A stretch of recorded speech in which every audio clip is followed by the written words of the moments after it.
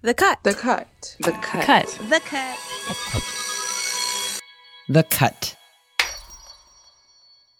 Man, this feels like therapy. I know. How do we start? But it's more complicated than therapy because it's unclear who's in charge. It's unclear who's the confessor and who's the question asker. Oh, I'm the question asker to you. You know what it's like to not have kids. I don't know what it's like to have kids. You are on the other side of a threshold that I don't know if I'll ever get to. I mean, I cannot imagine you would have questions for me.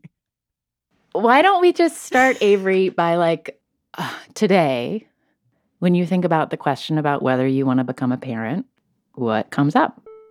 That is the mighty Anna Sale, host of the podcast Death, Sex, and Money, and author of the new book, Let's Talk About Hard Things. And this week, on both Death, Sex, and Money and The Cut, we've each made different versions of this story, exploring the lucky, privileged decision about whether or not to have kids. Because there are environmental reasons not to have kids and financial and logistical reasons not to have kids, but I really wanted to talk with Anna about ambition.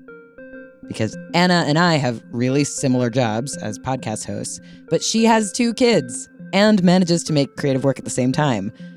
Well, I am entirely on the fence. I truly have no idea if I want to have kids or not. Is there part of you, as someone who self-identifies really deeply as an artist, is there part of you that worries that you will be a less interesting artist if all of a sudden you're an artist and a mom instead of just being an artist? Oh my God, get your foot off my neck, Anna. Oh my God. That's it. You got it. That's totally the fear. I don't know if I have any right to identify as an artist, but yeah, when I think about my models for motherhood, I think of Yoko Ono and Vivienne Westwood, and I don't think they were the best moms because they were balancing a lot of other things. And yeah. I worry that it might mean sort of King Solomon style splitting the baby and not being very good at either art or motherhood. You know, when you dilute the two. And so that's why it's so nice to talk to you about it. Because I really wonder what this has done to the quality of your work or the kind of work you do since becoming a parent. Yeah, I wonder about that too. It's what would it be like? Really? Well, yeah, it's changed. The way I work has changed. And so the work has changed. And I still think I'm making stuff that I'm really excited and interested in and proud of, but it's different.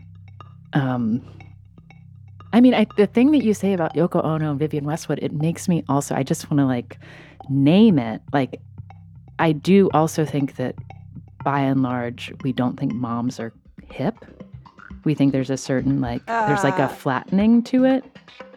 Okay, you just touched on one more very core insecurity that I have around motherhood, which is kind of, I can't think of a more polite way to say it, so I'm just going to sound mean. I'm so sorry. But the sort of basicing that happens. Oh, yeah. And I love that verb. I feel my God, that's a really good verb. Yeah. You know what I mean? You are someone who has worked so hard to develop an acumen for what is new and what is interesting and what, is missing from the conversation and needs to be said. And I know so many other brilliant, rigorous journalists who have become not only mothers, but just parents, who really held up an eye for a story.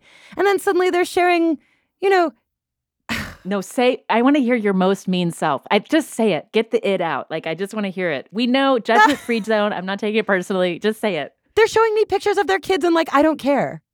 And they send me a picture of their kid, whatever, covered in food. That's actually kind of gross. I don't actually care. Your vision of what is interesting gets so warped. I sound awful. Keep it coming. I love it. I want to hear it like a fire hose. No, but do you know what I mean? I've spent so long curating, fine-tuning, like, what is interesting? What is interesting to other people? What is a good story? And then it all just seems to go right out the window. I mean, I think an important thing to know is like, when you're around kids, are you like magnetized towards them or not? You know, that's an interesting thing. I loved kids. Like, that was I was like a babysitter growing up. But I was like a kid along with them. Like, we would make Sundays. And I remember these two kids I would babysit. We would cover the entire road with sidewalk chalk, like do these big, ambitious art projects and just make it an adventure and have insane amounts of fun, like way too much fun. So I do love kids a lot. And I think I also sometimes live my life for the adventure. I like having stories to tell of like wild late nights and weird encounters and, you know, stories heard secondhand at a bar. And I think I just treated kids like that, like one of those adventures. Mm-hmm. I sometimes wish I could be like a man in the 1950s, just like have some kids, understand the richness and the beauty of having a family, but like whatever, mostly moving on with my life. And I think that's that's like one end of the spectrum. And the other end of the spectrum is, right, being like an excellent mother Yeah. who has to do everything. And I can feel myself pulled towards both of those poles, just wanting to slack off entirely or just like be the best, most incredible nurturer and learn all these new sides of myself. It irks me that I do not know this about myself. It irks me to not know what I want in a big decision. So honestly, I feel a little embarrassed calling myself an artist because I think it's so easy in this economy to be like, I'm a creative. But whatever. I mean, I do see myself as an artist. So I wanted to ask how an artist, like a visual artist, a painter, feels about parenthood. So I turned to my friend Julie Meritu. Julie is an abstract painter with a major retrospective right now at the Whitney Museum, which you should check out if you're in New York. And she has two sons, now ages 10 and 16.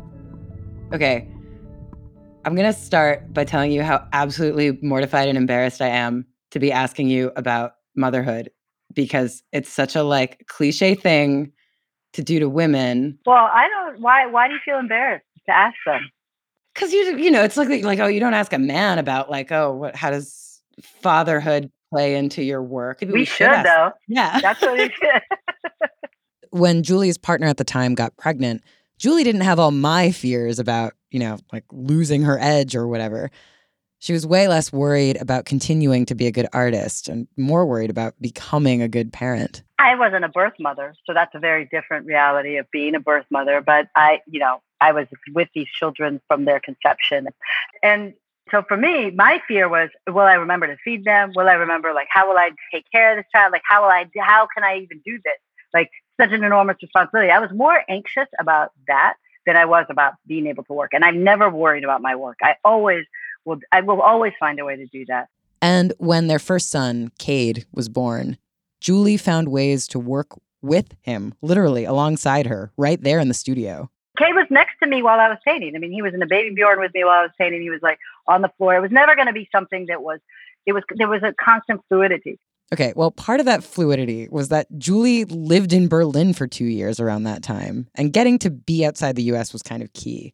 Julie is originally from Ethiopia, and she is very aware that the sort of individualistic, less communal way of raising kids is super American, and that the world has other alternatives. We went to Berlin, and almost everybody had children, and all these artists had children. Our family, and yet kids would like hang out together in the Spielplatz, and you could drink wine and eat oysters next door. So there's this real kind of like fluidity to being like a parent and being able to really live your life in a very different way and let the kids kind of live their life in this place of risk in a sense, which was really different than having children here.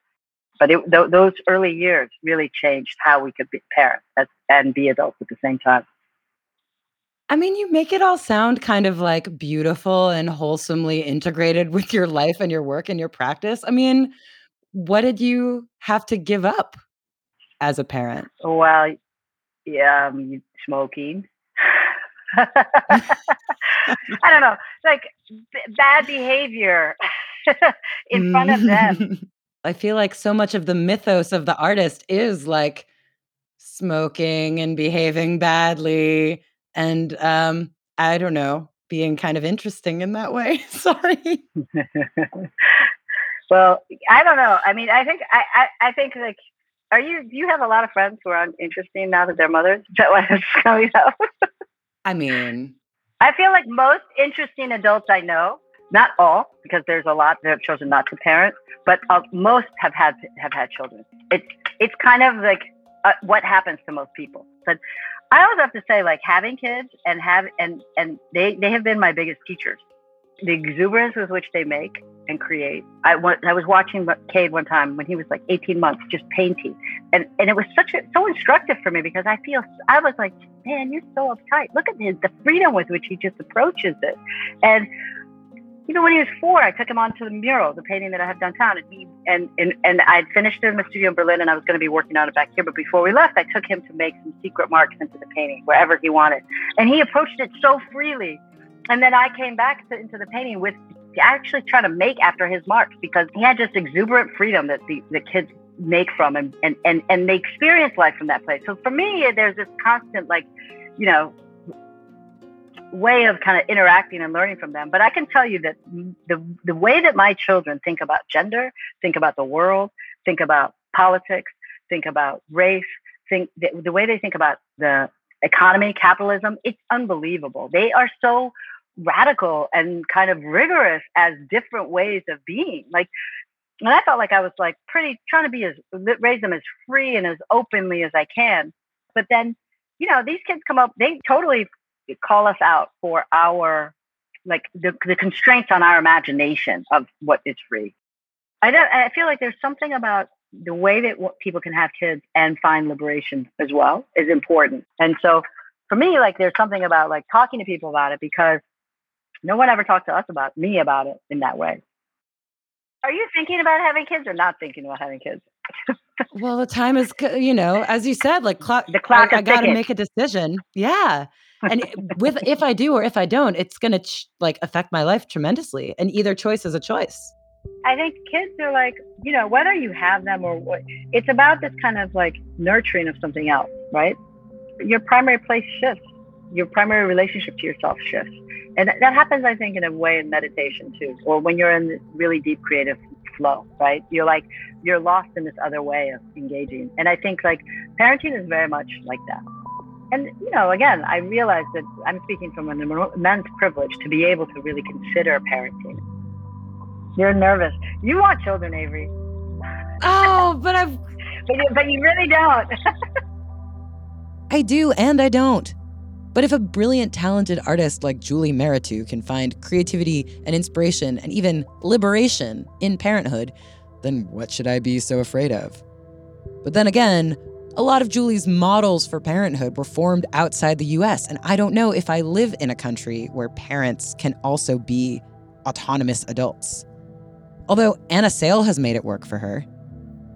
But when is it not worth it? After the break, Anna and I speak with someone who has proudly decided not to have children.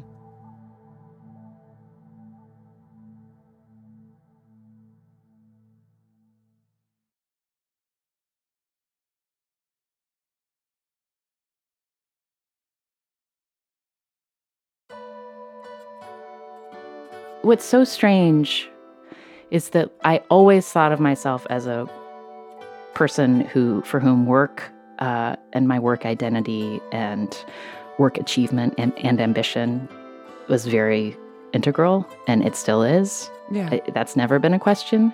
Again, Anna Sale, host of the podcast Death, Sex, and Money. I also always knew that I wanted to be a mom, to have a kid. How did you know? How did you always know? It's so, I can remember having this conversation with some other journalists who did not know whether they wanted to become parents. And all I could, that was the question, like, how do you know? What's the feeling? Like, what's the what's the knowing? And it was like, to me, I just like put my arms in like a little cradle and was like, I don't know, but I just know. And I like cradled my arms back and forth, like that this is something that I want to do. Like I want to hold my child. I wish I had the sort of certainty of that desire. I guess that's like, it leads to this more existential question of like, is it more painful to know exactly what you want, or is it more painful to not know anything and just be adrift? Yeah.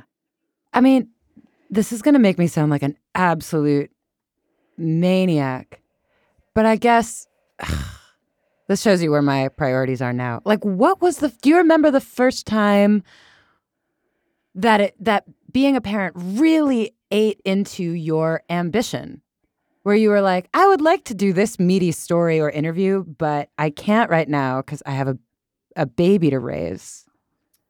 Yes. Yeah. I mean, for me, it was like, oh, travel's not something I want to do. Or if I do have to do it, I need to be really strategic about how many nights I'm away, what it's for, and be really clear what I'm going to get out of the time away, because it has a cost. Right. I have a job that like I've been able to like make flexible so that I don't feel like I've had to give up my identity as a professional person and as a working person or as a creative person. I still feel like I have that part of me. And I feel like becoming a mom has just like, it's as if a whole other side of my body has been like, I picture like it blowing up with muscles that I didn't know I could have, which is like how to soothe, how to teach, how to comfort, how to argue with a kid and get really emotional and then come back around so you both like apologize when you get frustrated. Like there's just parts of me that I feel are so much more full. It is so abundantly clear that having kids would make you grow and develop in new ways. But do those new sides of you grow over other sides of you? What's the exchange here? So Anna and I wanted to talk to the comedian Margaret Cho, because Margaret is so candid about her life and her experience, from her strict Korean parents to her queerness and her sex life, to the fact that at age 52, she doesn't have kids. And she's honestly gone back and forth about wanting to be a mother. Every time I've been pregnant, which is three times, yeah. 3 times I've been pregnant, I've definitely thought, I gotta get out of this. I can't do this. But did that change at some point? At one point, weren't you trying to have a kid? At some point I was trying like later on, but maybe it was almost this kind of thing of like the last cry of the hormone, the hormonal, the final hormonal scream. It was like a primal scream of like, last call. It was last call for not alcohol, basically. It was hard for Margaret not to consider giving parenthood a try. As a kid, she was always told that when you grow up, you'll have kids, and that's the way it works. The future is inevitable that you're going to have a kid or do PCP. This is the 70s. So I think that there was this expectation that was going to happen. I mean, how did that interact with your career as you were growing up? How did your mentality change or not change? Well, a lot of female comedians have children, and it's like, it's not a big deal. And like a lot of female musicians I know have children, and it's not a big deal. Like Courtney Love set a pretty good example of that, I think, of like, or just a lot of like rock stars I would see at like music festivals with babies with headphones on to protect their hearing. Right. Which I was like, it doesn't have to be a big deal. Like your kid can just be part of your journey. Like in New York City, at like parties that I would go to in the early 2000s, the ultimate accessory was a 12-year-old girl in like a jean jacket who acted like a little adult.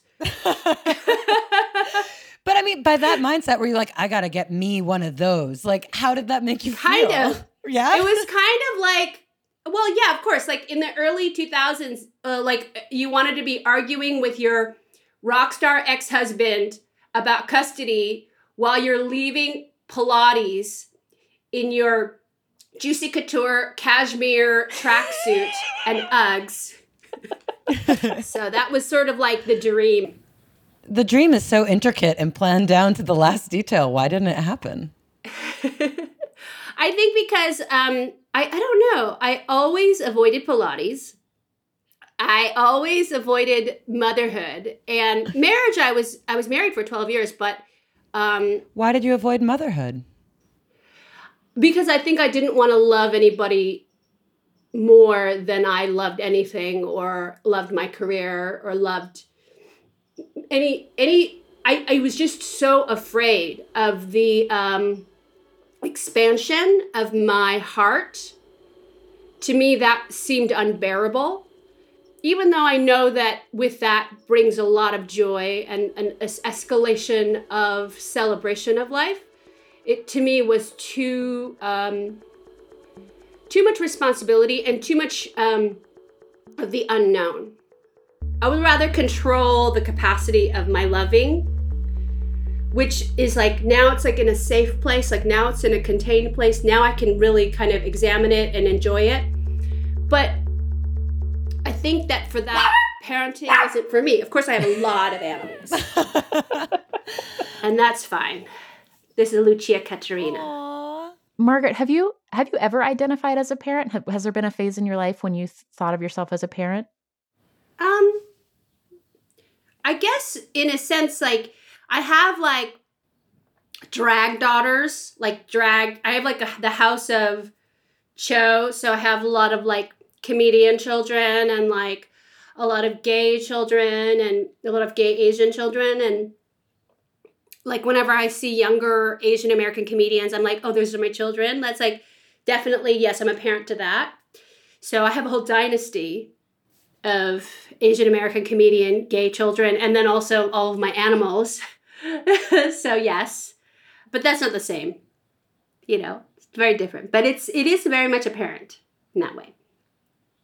I mean, there's some ways it's the same. I think about, there's a quote years ago, I talked to the actor Ellen Burstyn, and she adopted her son, and she talked about how the act of mothering made her a mother, that the verb makes you the noun. And I think about that a lot. Yeah, I think that's right. To me, if I was in my 20s, the idea of being alone in my 50s was the most terrifying prospect. But now I'm 52 and I'm alone, and I'm the happiest I've ever been. So I realized that was social conditioning in my 20s, being worried about being a middle-aged to older woman on my own, when I realized I'm so much better off than I've ever been. I'm good. It's like that, like it's putting your hand over your glass of like life. Like I'm good. So, Avery, have you decided? No, are you kidding me? Of course not. But this was really fun. Anna Sale's new book, Let's Talk About Hard Things, is a raw, honest, deeply practical guide through confronting the elements of our life we are most frightened to look at, even beyond death, sex, and money. If you want help puzzling through how to talk to someone who's mourning, or how to go about talking through a breakup, or how to talk about finances with a friend who has a different amount of money than you, seriously, buy it. It's a book for the ages. Let's talk about hard things. This episode was made in collaboration with Death, Sex, and Money. It was produced by Yasmin Khan, with help from Katie Bishop, Afiello Duke, Andrew Dunn, and Anna Sale. The cut is B.A. Parker, Jasmine Aguilera, Kelly Prime, and me, with executive producers Hannah Rosen, Nishat Kurwa, and Stella Bugbee. Mixed by Alex Higgins. The Cut is a production of New York Magazine. Subscribe today to support all their work at thecut.com/subscribe. I'm Avery Trufelman.